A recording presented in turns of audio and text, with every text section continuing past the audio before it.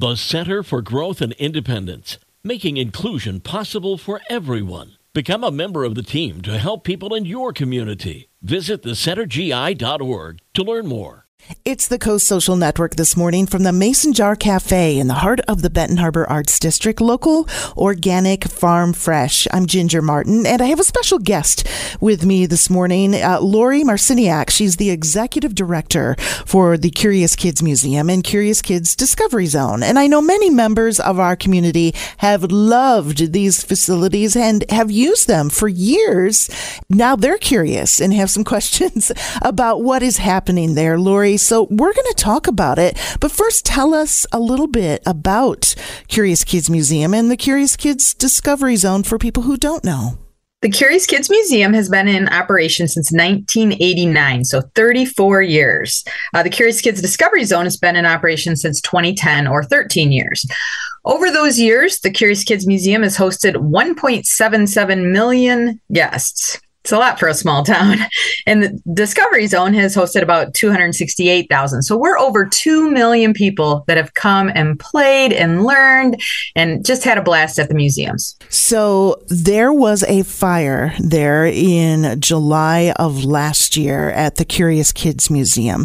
How bad was it, and what kind of damage did it cause? The fire itself wasn't widespread and terrible. It started in the attic of one of our galleries. And when we walked in, we saw kind of a haze. We never saw flames or rolling smoke, but knew something was wrong, could smell that something was burning. So it was just the employees that came in. So we got everybody out and called 911.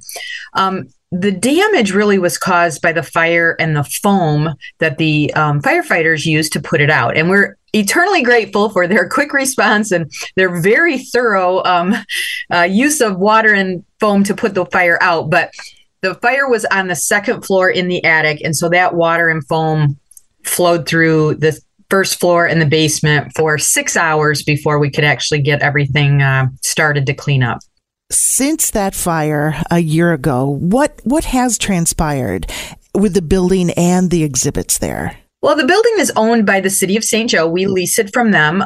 So, their insurance company needed to get involved to fix the actual structure. And then we have our insurance on all of the contents. We lost about 50% of the exhibits because of the water, foam, and humidity.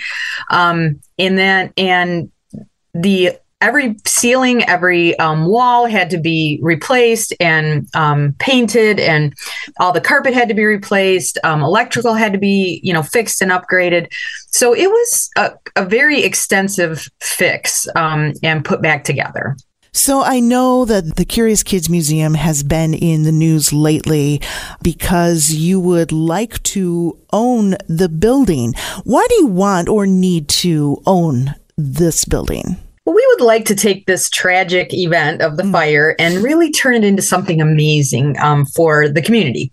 So we decided, this might be a great time to step back and see what we could do. 34 years ago, in a town this size, children's museums were hardly ever heard of. And certainly a city this size didn't have any, let alone the 2 locations we have now. So there was a lot of research done when we started this museum.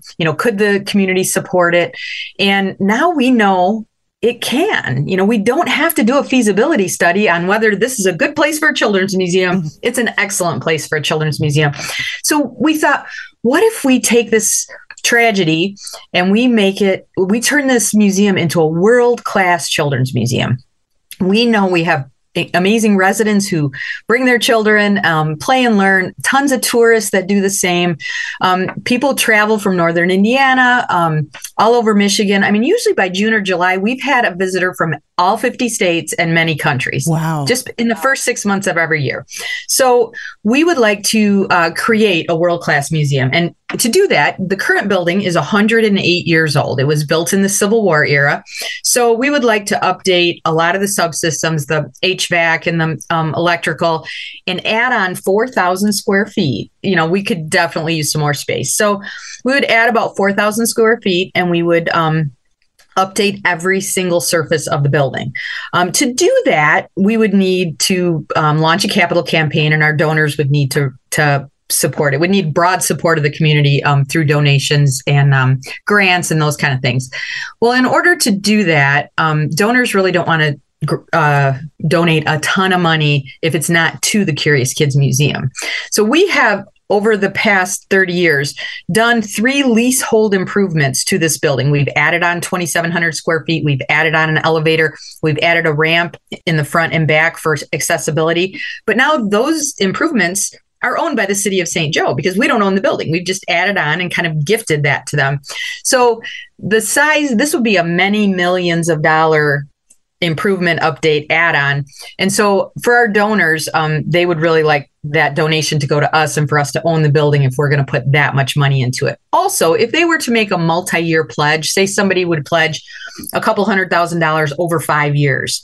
Well, we wouldn't want to take 5 years to complete the addition and the upgrade. So we might need to get some financing in the short term until they fulfilled that pledge over 5 years. In order to get financing, we would need the building for collateral. So we would need to own the building to do that. So how would this new project benefit the museum's guests and the city of St. Joseph itself? Well, as I said, we have brought 2 million people into the city to visit the museums over our tenure of being here.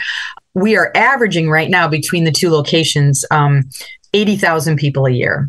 So if we had even more space, we could bring even more people. So we're helping to the businesses downtown. When people come here to play for a few hours, they might then go get some ice cream, or they might go get some lunch, or they might go hit the toy store.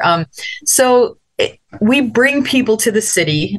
We also are a service to many schools and daycares in this area. We take mobile exhibits out to them.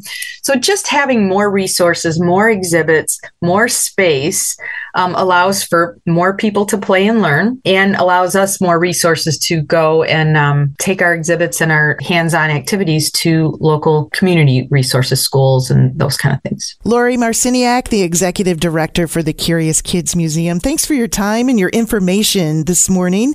This has been the Coast Social Network from the Mason Jar Cafe in the heart of the Benton Harbor Arts District. Local, organic, farm fresh on the coast.